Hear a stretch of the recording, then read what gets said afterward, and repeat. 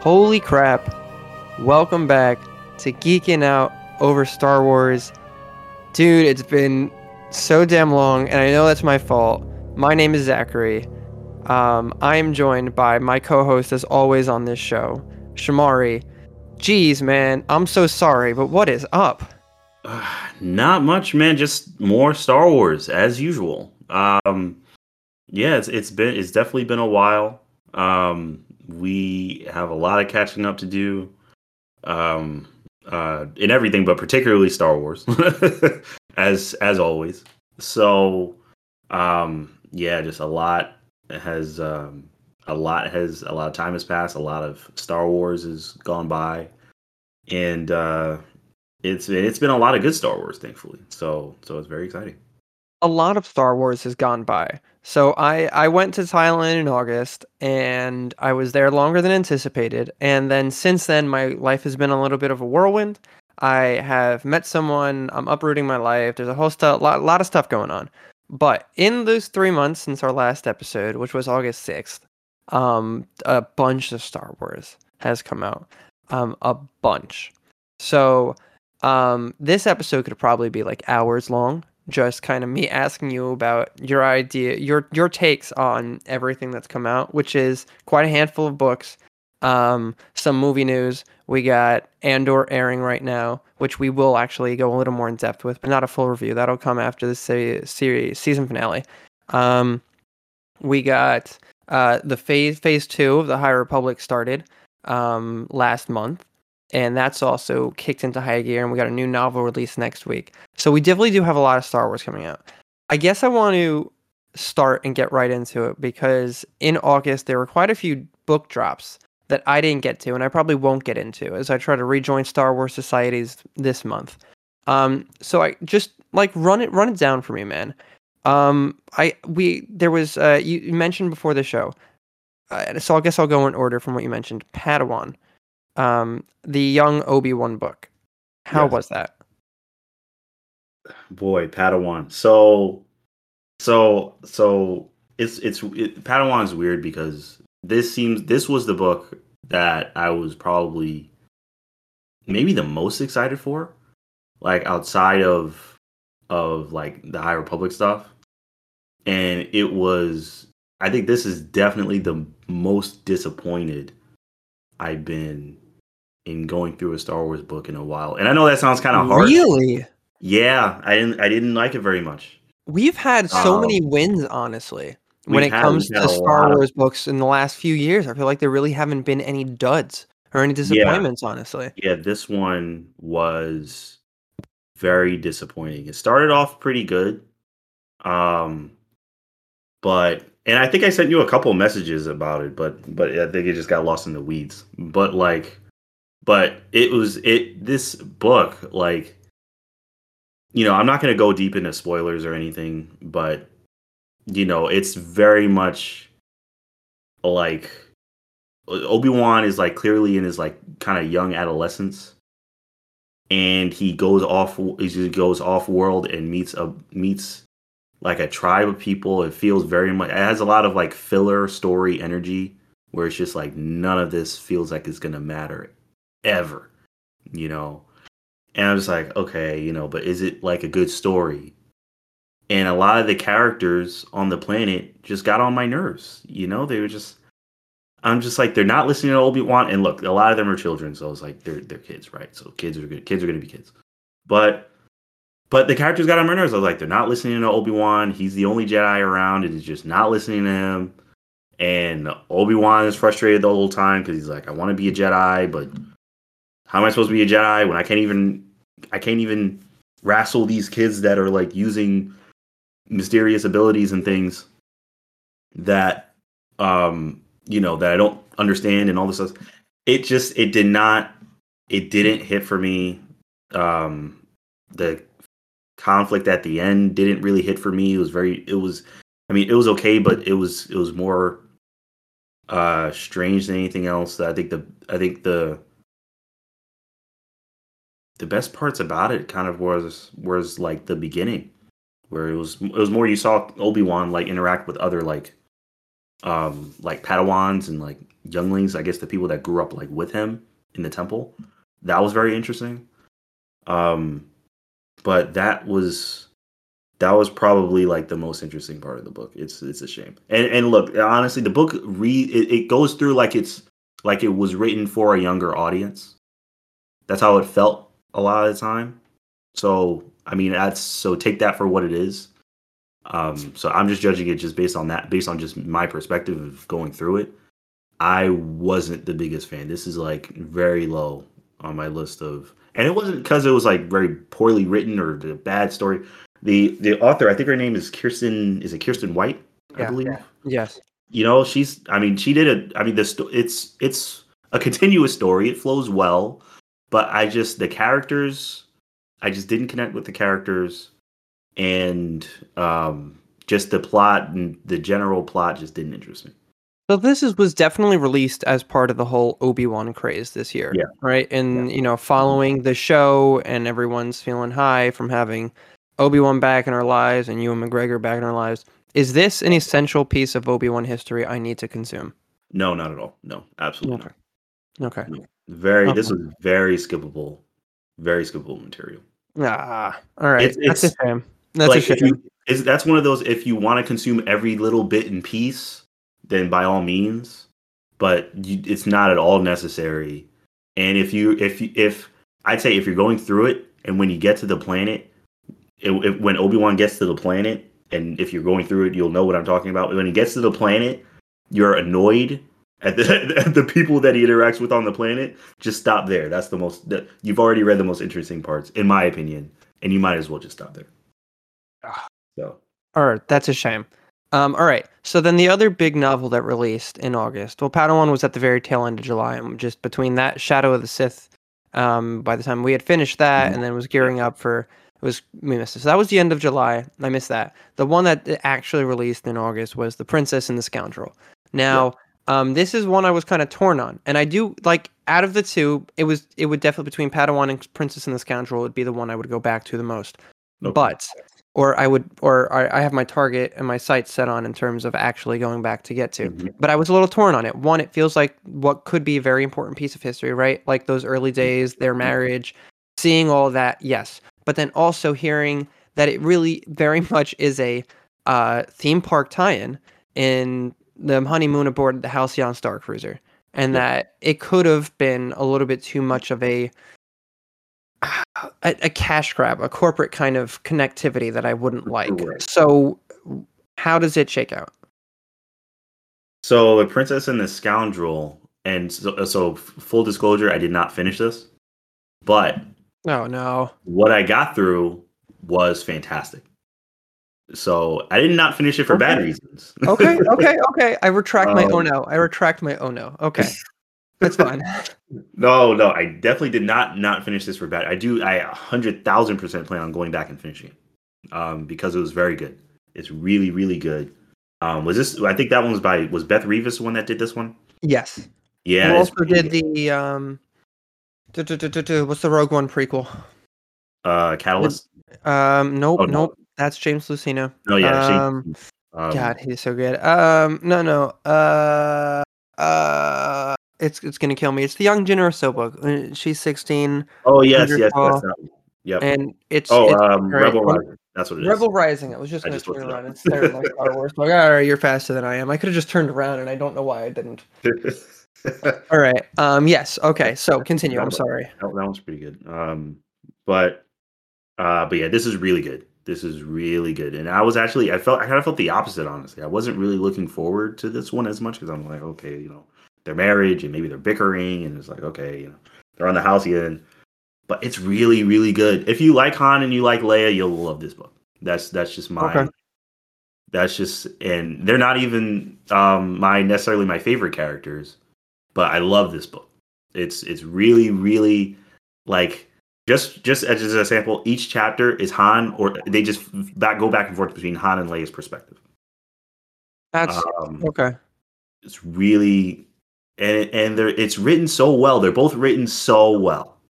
Like you're reading this, you're like, this is Han and this is Leia, 100,000%. And like And it is a great advertisement for the Halcyon.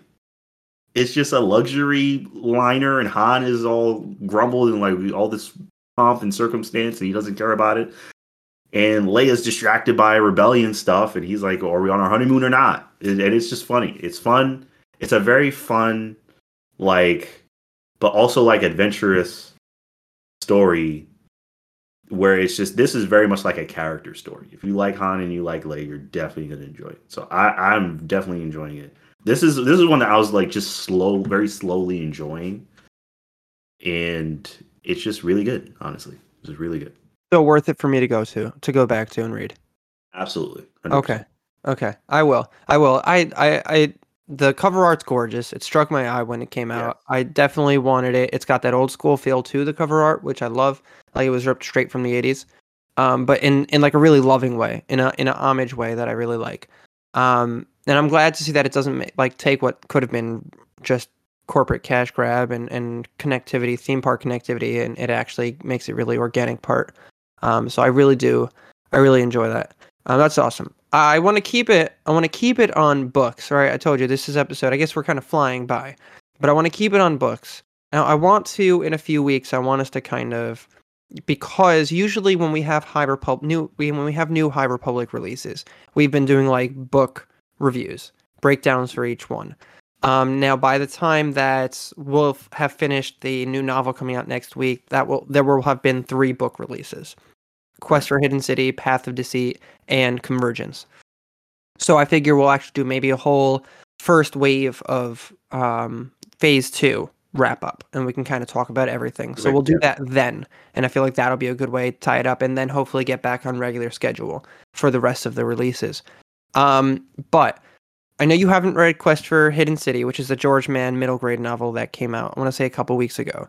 Mhm. But you did read Path of Deceit, which is the Justina Ireland, Tessa Gratton co-written kickoff to Phase 2, which is, of course, 150 years before Phase 1 even, in the High Republic era. What are your thoughts on Path of Deceit, and should I look forward to finishing this? Yes, absolutely. All the characters, as with this is a part that's very similar to all the other High Republic stuff. All the characters are so interesting. And from the Mother, the Herald, um, Kevmo, the new Jedi you meet, it's very. They're all so interesting, and you just get completely immersed in their story, which is always the best kind of book.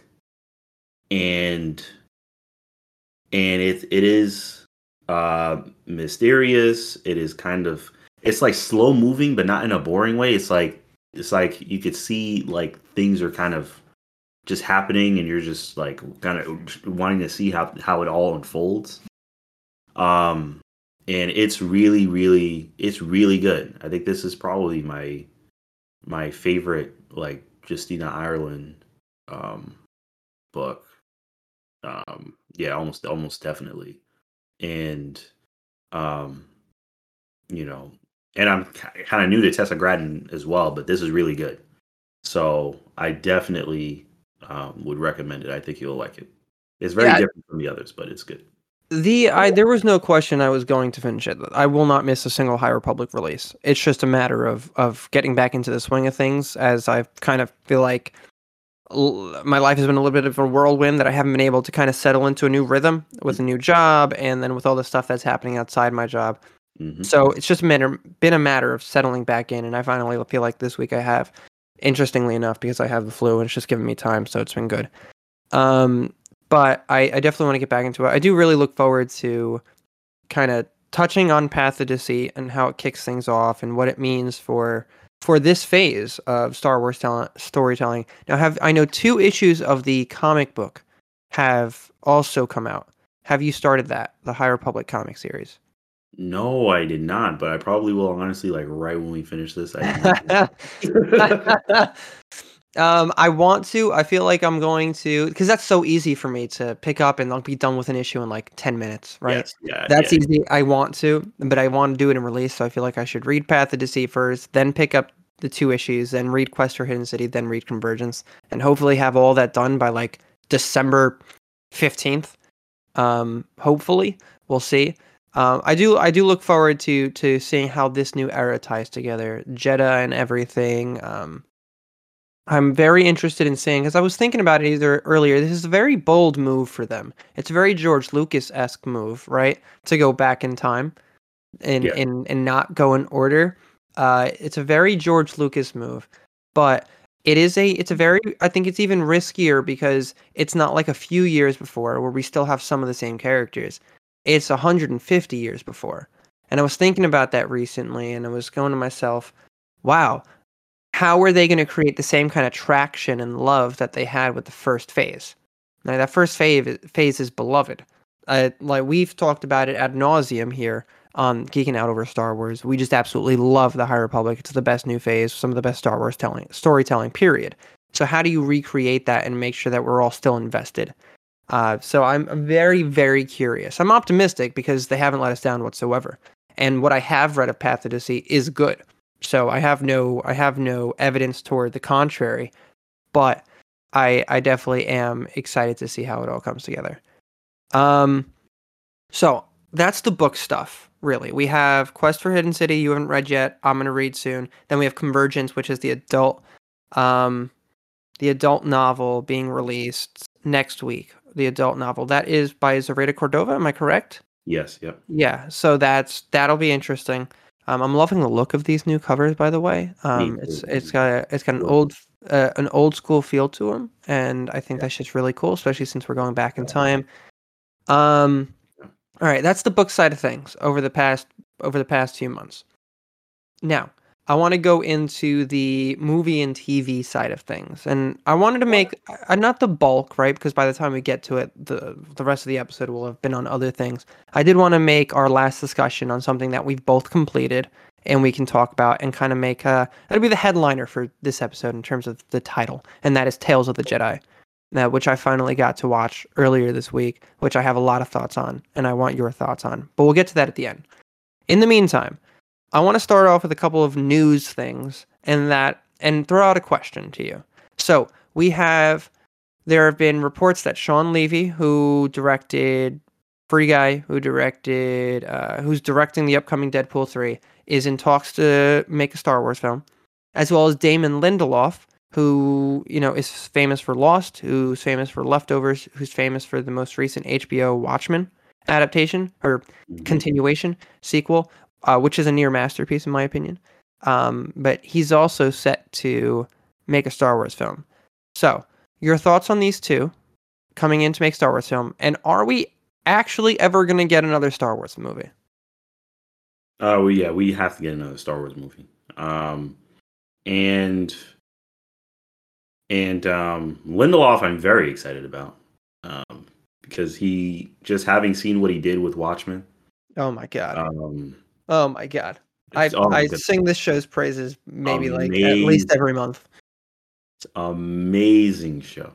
I'd recommend it to everyone that I see if I could. If that wouldn't be a weird thing to do.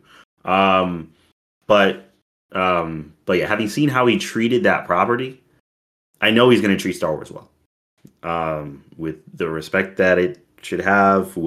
But try to add to it like he did with Watchmen. And I would love him to just. Of course, it doesn't have to be the exact same thing, obviously. But I know he's gonna take it seriously and treat it with respect, and I know he's going to bring other voices in to help him. So on that note, real quick, yeah. before you continue, so I'm looking at the Star Wars Newsnet. Yep. Has a story about from the Hollywood Reporter that came out that Damon Lindelof found a director in Sharmeen Obaid-Chinoy, and then also assembled a writer's room and a secret writer's room, which included a partner from The Leftovers, which The Leftovers is critically acclaimed. I haven't seen it, but the one person I know who has, because it's really went under the radar, said it was absolutely phenomenal. So I definitely want to get to that one day. Raina McClendon, who working on the upcoming Willow Disney Plus series, and Andy Greenwald, as well as Dave Filoni was also believed to be part of the meetings. And this was a writer's room assembled to flesh out a story. So let's hope. I have a lot of faith in Lindelof. I think he is a great storyteller. I think he understands how to construct a story and for it to have serious meaning and for it to be very grounded. So the other thing here before we get to the rest of what you're saying, that it is there was a detail um, of note that the film will be set after the events of The Rise of Skywalker. That it won't be a story, that it won't serve as a direct continuation of the saga, but that characters from the sequel trilogy could appear. What do you think? Mm. Um, I mean, I'm totally fine with that. I mean, and look, the sequel trilogy. I feel how I feel about it.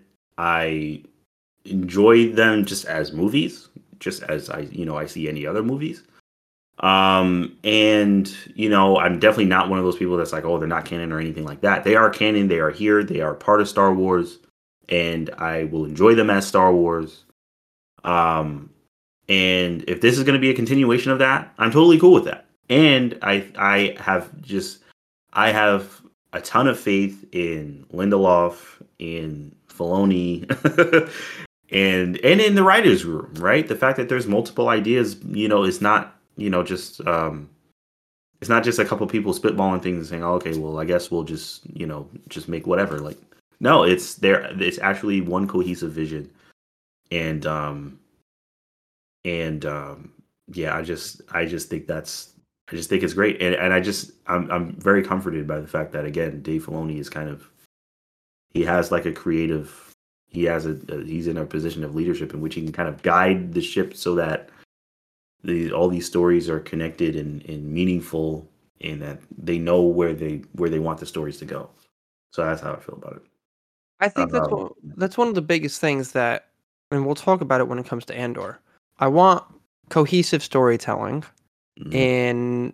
and planning right from the beginning and fleshing out something that can continue past one movie, right? You don't need to tell me you're building a trilogy right now. I don't need Yeah. that. I don't want that.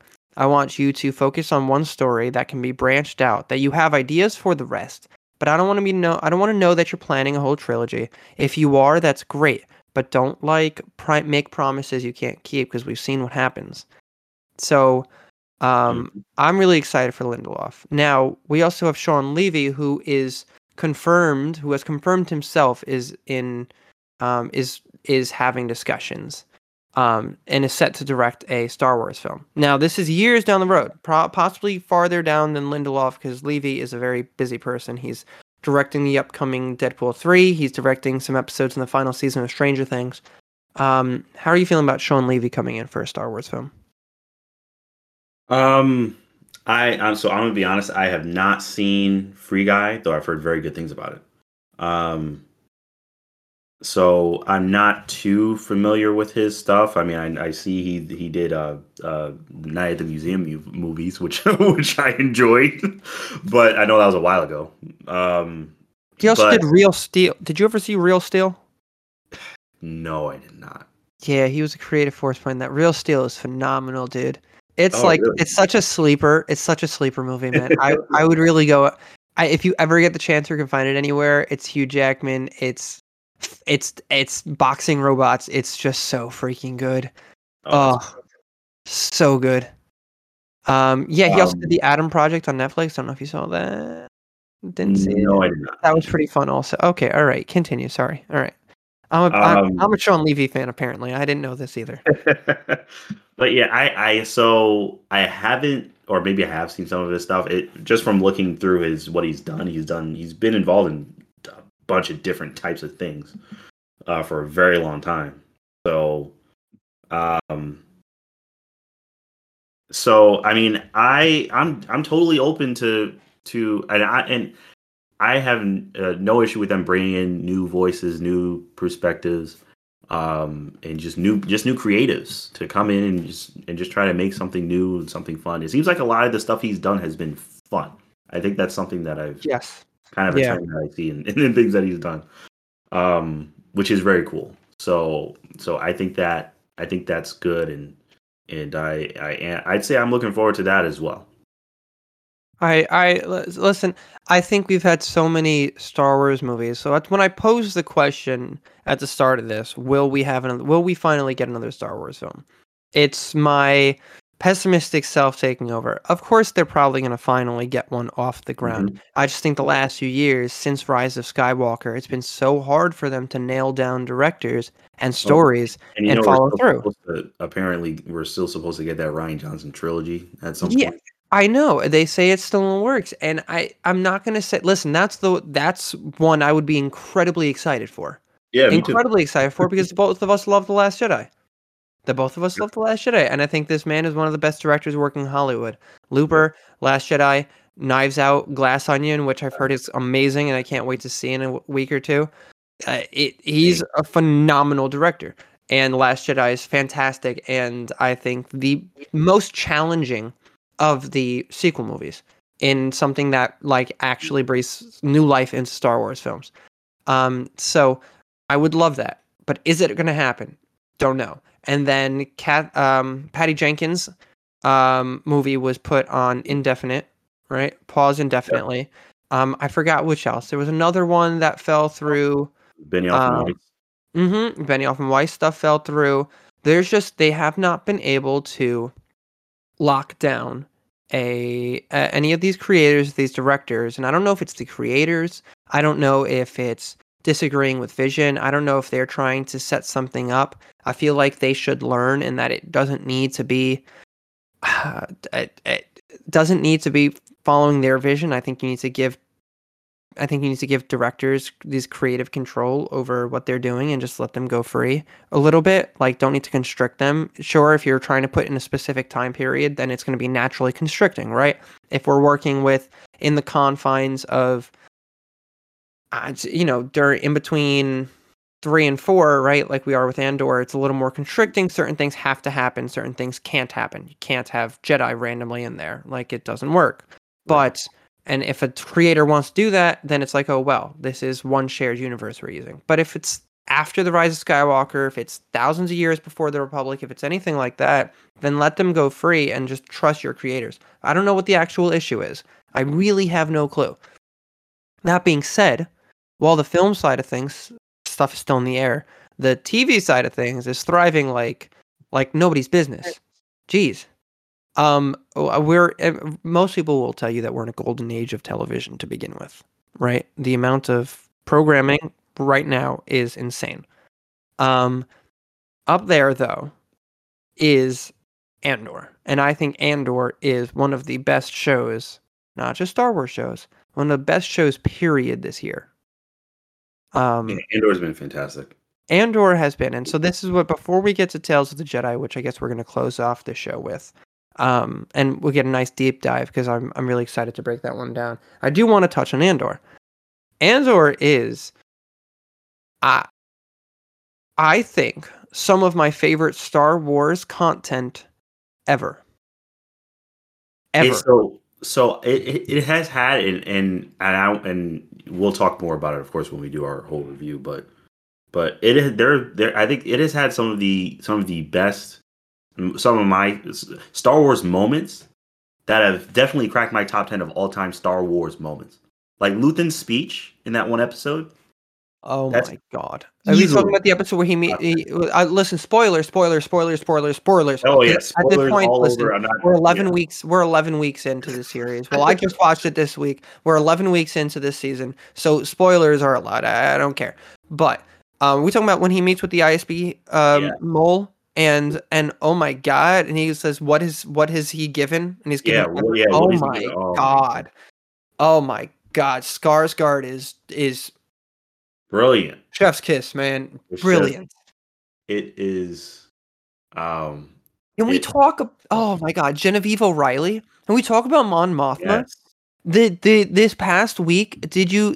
I'm assuming you saw yesterday's episode, correct? Yeah, yes, I did. Okay, so when she's sitting there and she has to contemplate, you know, letting her daughter meet someone to be betrothed, right, as part of Yep, being able to get the funds that she needs to yep. continue supporting this fledgling rebellion. Um, and you could she's just sitting there and trying not to cry, and then like Vel walks away, and she's just, oh my god, the emotion in her face, like that moment was just so powerful. Yep. So freaking powerful. How good has Saw been? Okay. Saw and the Partisans. Oh my god. So here's what I loved. So one of the big things before Andor started, Tony Gilroy said, who is the one who came on to do the reshoots for Rogue One. Mm-hmm. And I was a little annoyed by him back during those days when we found out about the reshoots, because it was like, he very much had this, yeah, without us, it would have been horrible. And I didn't really like that. I didn't like that kind of status he was giving himself, that importance he was giving himself. I will say though, this show is fantastic, and so I give all props to Tony Gilroy, and I want him to stay in the Star Wars universe forever. But he said at the beginning, he's like, we're not going to throw cameos in just for cameos. We're not going to throw random people in just because you want to see random people. This is not a shock and awe show. I'm like, oh my god, we're building up to this cameo. No, this is organic storytelling, and if the story if it serves the story, then we will show the character. What I like is that in other Star Wars shows, in Mandalorian, in Boba Fett, in Obi-Wan, every time we see a character that we know or that we've known from outside and it's considered a cameo, there's always this lead up to it. You could tell the show is hyping it up. You can tell the moment, the music's swelling, all of this. Yeah. When they first showed Saw, they just showed him. Luthen just showed up. There wasn't build up to it. There wasn't like, oh my god, who is this mysterious? And if you notice, in every Mandalorian and Boba Fett, when they're talking about a character or no, they don't say the actual name of the character for quite a while. And it's like this person, and you're left, oh my god, is it this? Is it that? Are we going to see that? It was like, no, he just went and visited Saw. That was it. Yeah. That was just it. But I think it shows a level of commitment to storytelling and filmmaking that we just haven't seen in Star Wars. I'm sorry, for as much as I like Mandalorian, I think this is better than Mandalorian. I think it's heads above Mandalorian completely. Wow. I mean, it's for me. It's for me. I feel like those are just different. Those are just very different Star Wars things. So it's hard for me to say, oh, this one is better than that one. I would say, it's hard for me to say this is like better. I'm definitely enjoying it just as much, which is a big surprise to me, honestly. But I mean, I feel like I have to see more before I could say it's better, or maybe I just need to sit on it a little more. I think this is the closest. This is my opinion. Obviously. Yeah. So I'm not throwing this out as fact. I'm throwing this out as my opinion fully and completely. I think this is the closest Star Wars, and even like in terms of the Disney Plus shows in general, Star Wars, Marvel, it's the closest they've gotten to a premium drama feel. That I agree with. I think it's the closest they've gotten to a premium drama feel akin to an HBO series. Honestly. And HBO is the gold standard of premium drama. It is. I think this is the closest they've gotten. I think there's a cohesiveness to the story. I think we talked about one vision from the outset and just right, like going for it and just going for it and knowing exactly what you wanted. We know this is 2 hours, not 2 hours. You know, this is 2 seasons, 12 episodes each, clear timeline, right? We know that it's 5 years before for the first season, and then it's like and then the second season will lead right into Rogue One. They talked about this. They knew exactly what they're saying. 2 seasons, no more, no less. They know exactly what they're doing. I really can't say enough good things about it. I think the score, Nicholas Britell, who also, by the way, scores Succession, one of the best composers I think working right now. He is phenomenal. The music's fantastic. I think the acting across the board is fantastic. I think the writing is fantastic.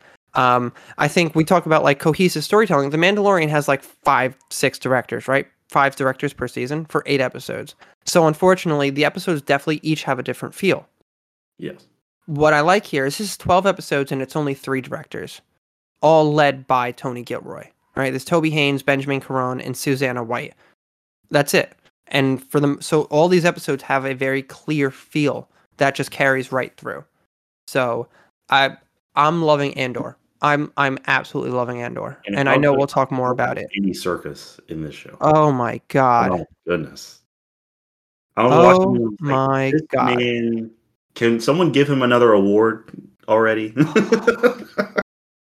Oh my I god. Andy Serkis as Kino Loy in the entire Narkina 5 stuff That whole thing. is, oh my god, in episode 10.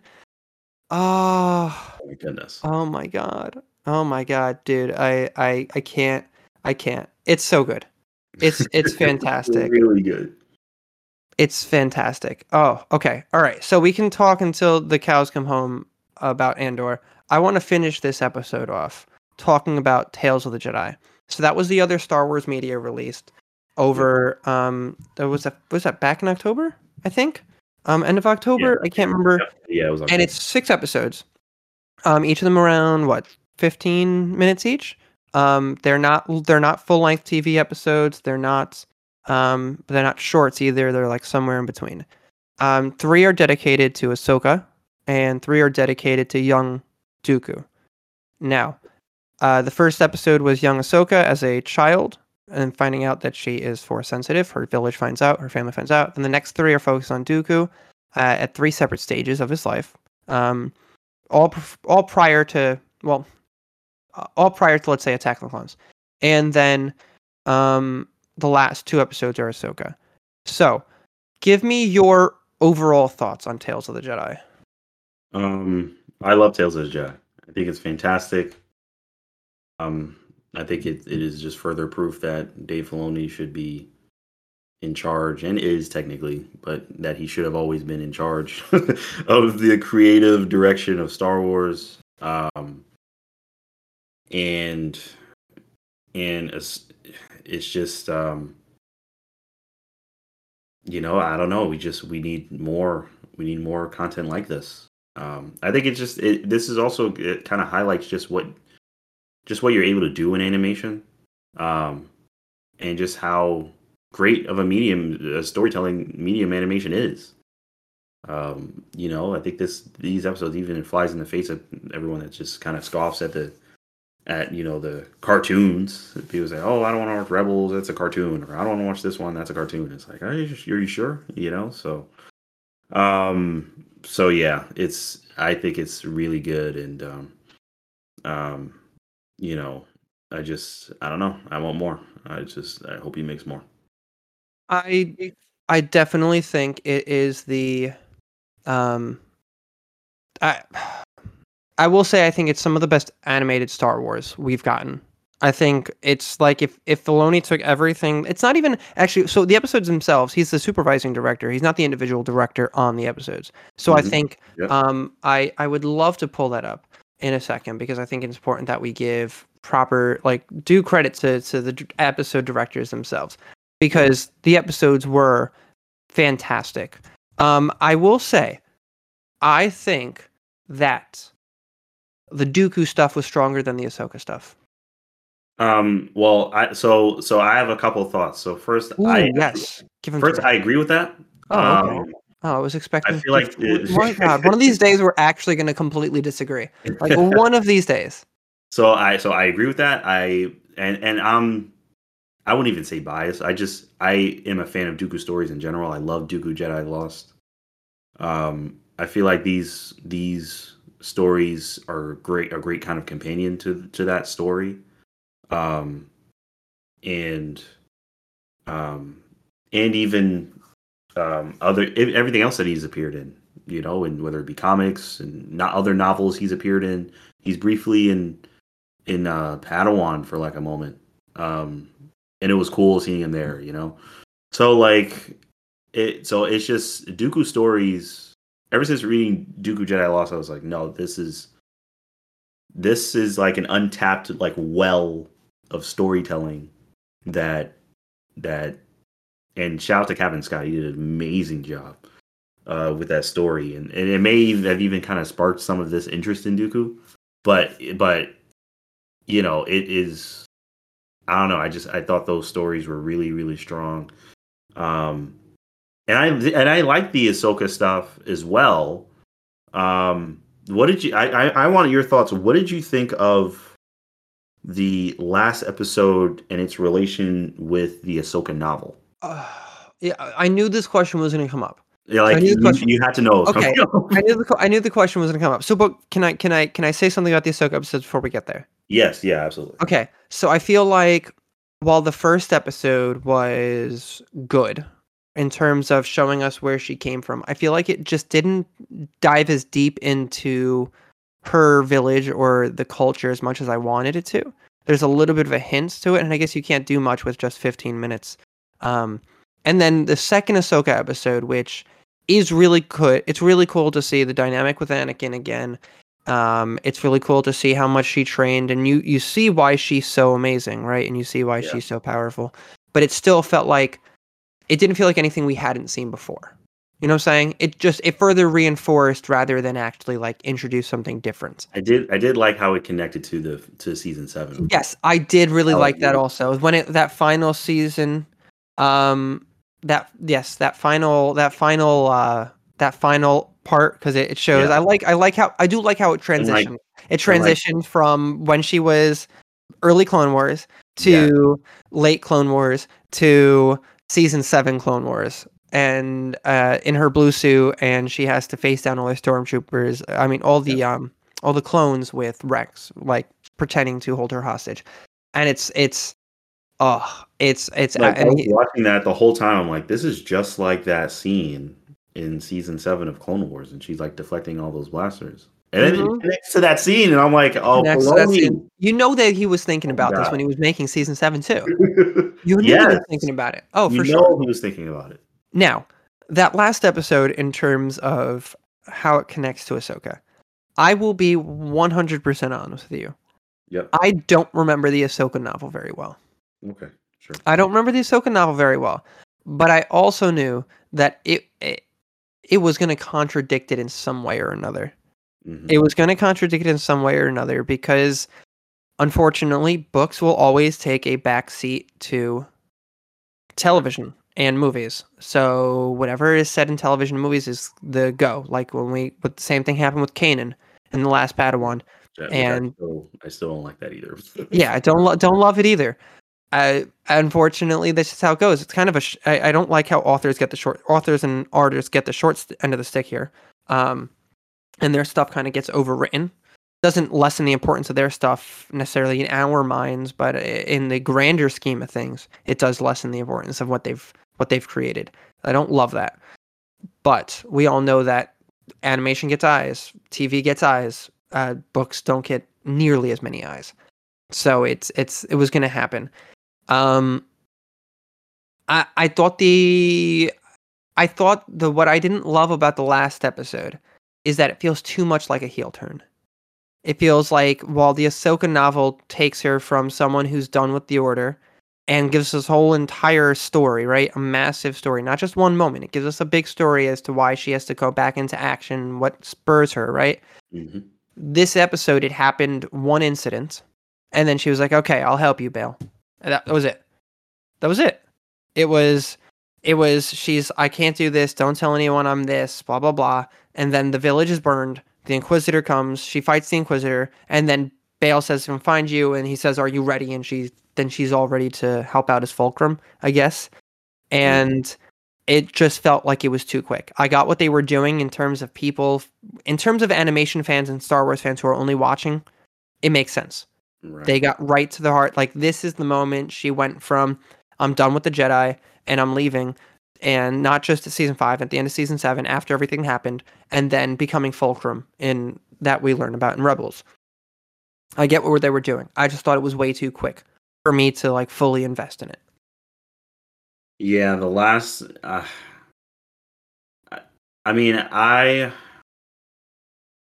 kind of wondering how when I was watching it, I was kind of like, huh, yeah, this is like really like it's kind of hitting a lot of the beats of the book. Because I don't like totally remember the book because it came out so long ago, but I do kind of remember like a lot of the general story beats, and I felt like a lot of them were being hit in that episode.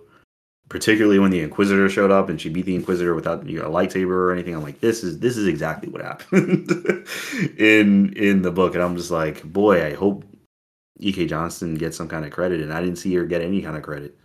It's been that's been a common point with a lot of things. People not getting credit. I'm just People saying. not getting credit. I know. Didn't Chuck Wendig have an issue with that? With Oh man, yep. yeah, he had a problem with that as well, and I don't blame him for I don't having. blame any of them. I don't blame Yeah, any of them. it's like, I mean, come on, like this is not, And you know, truthfully, the royalties that they're getting off these Star Wars books is close to it's nothing. not a lot. It's really, it's not even close to enough. No, it's not. Not even close to enough. Not at all. So I just hate to see things like that. So I'm kind of like hoping that, like, I don't know, maybe when she was writing the book, she like talked to Dave, or they were working together in some way or something. I don't know, but it just left a sour taste in my mouth to see something Mhm. like this and have a feeling like this feels plagiarized, Yeah. a little bit. So I didn't like that. So when I was watching that episode, I was like, that was really cool to see, but I feel like I read that before, and it's like, it's weird. That especially when the person just wasn't given the credit. It's like, oh boy, all right. So so yeah, that kind of felt weird to me. But I agree. It was very abrupt in Yeah. it, just making that story into like a 15-minute thing, and it's like it just feels very sudden.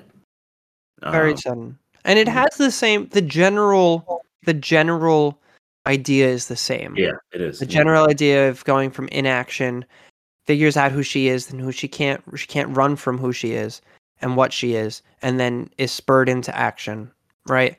The general idea is the same, but it's like in Ahsoka, E.K. Johnston, like you get this full fleshed out story, and it's so hard hitting and it's beautifully done.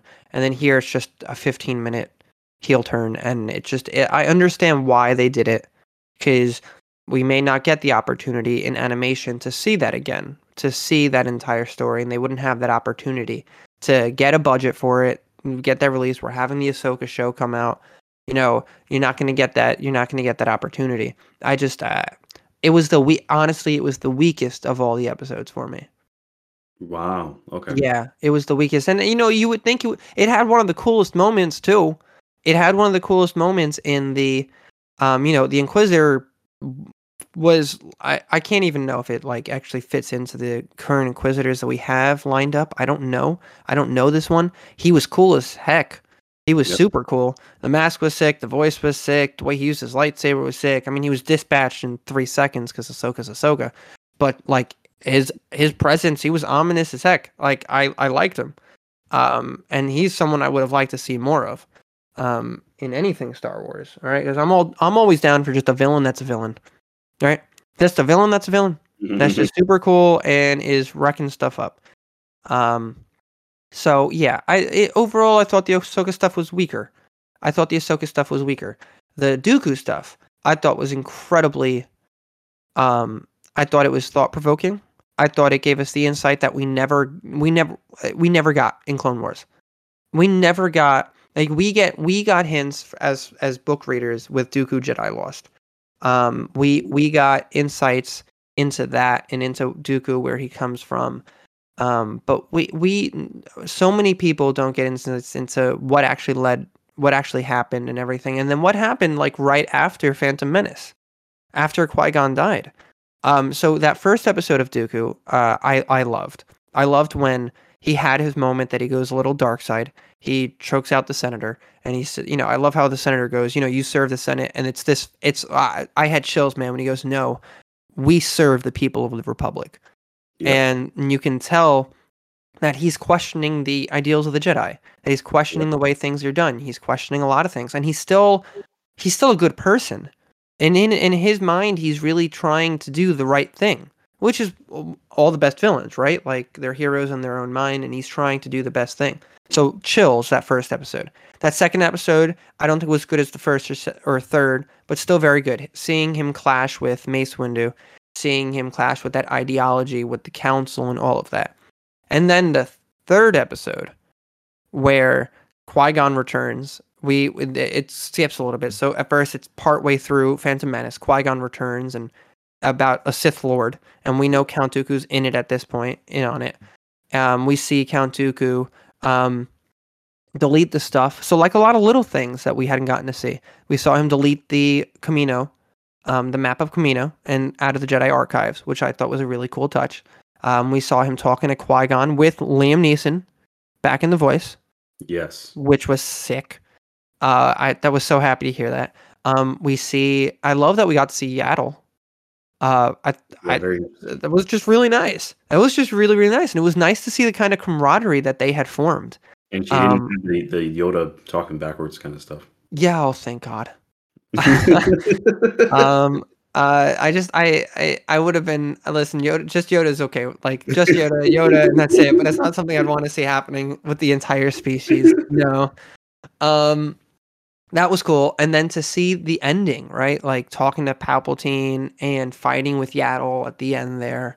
I thought it was just this beautiful arc in these 3 episodes. It was like a gorgeous arc. And you see his entire trajectory in those 3 episodes.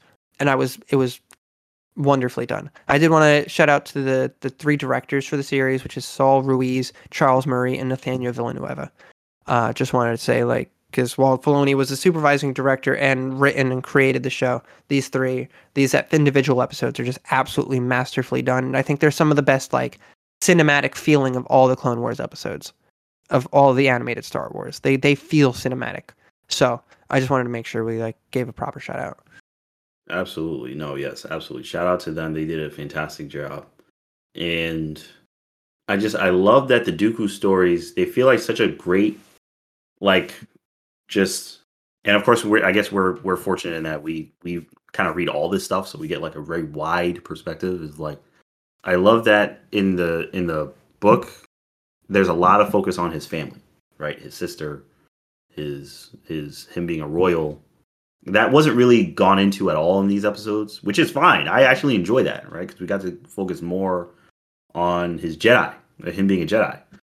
But in the book, you kind of see that dynamic and how he was really kind of hung up on that, how he's kept that connection, even though the Jedi were like, we don't want you to have that connection. You're not supposed to have that connection. But this kind of gave you a lot more insight into him as a Jedi and how his disillusionment with the Jedi and how that progressed as well. And I mean, I'm right there with you. My mind was being blown in that 3rd episode. He just shows up, deletes Camino, and you're like, okay, check that box. So that's how that happened.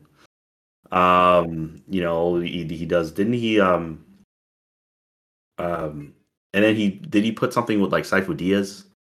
I think they mentioned Sifo Dyas.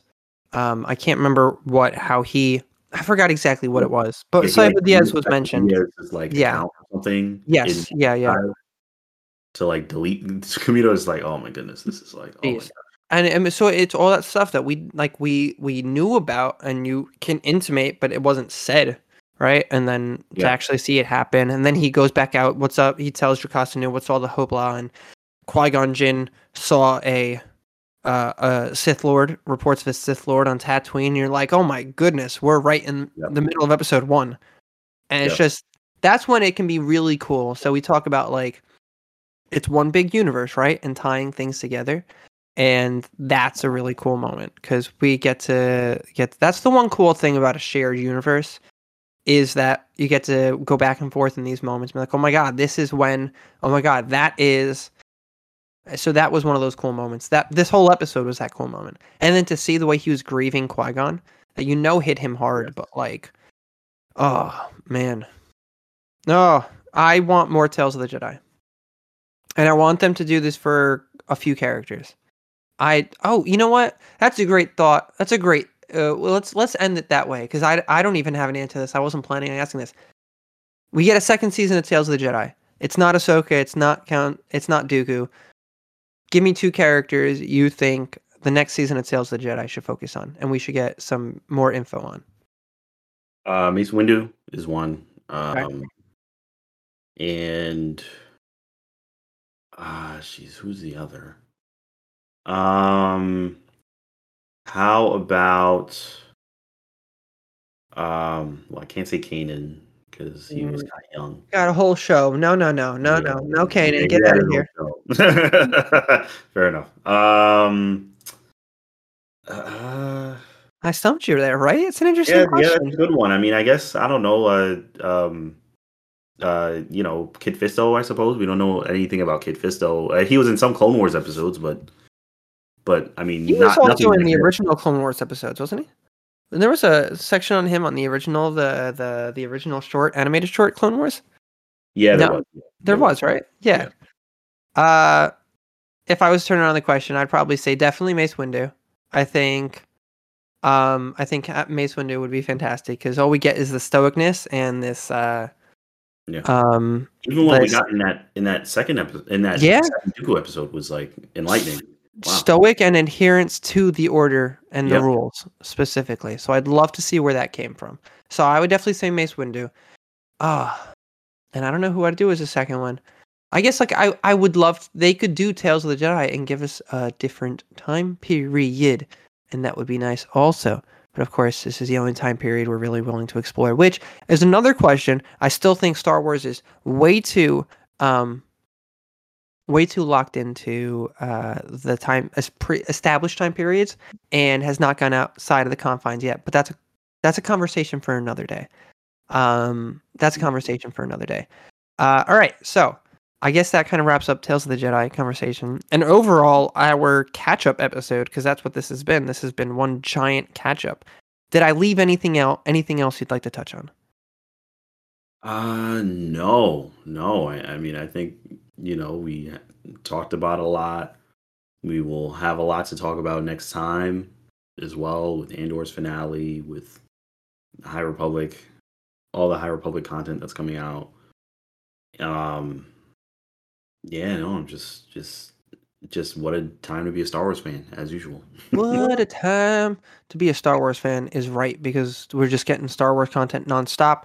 We have so next month in beginning of December, we're hoping to obviously we'll have the Andor review in a couple weeks. Obviously, it finishes next week, but Thanksgiving break we'll be back the week after, and we will discuss all things Andor in an episode. Definitely do a Republic Wave One Phase Two wrap up as well after reading Convergence, and I catch up on my end here. We have Bad Batch in a couple months. We also have Mandalorian, I believe, early next year. Correct?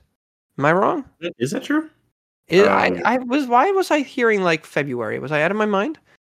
Am I out of my I mind? don't know. I haven't heard. Well, I would just be shocked because I haven't heard anything about it at all.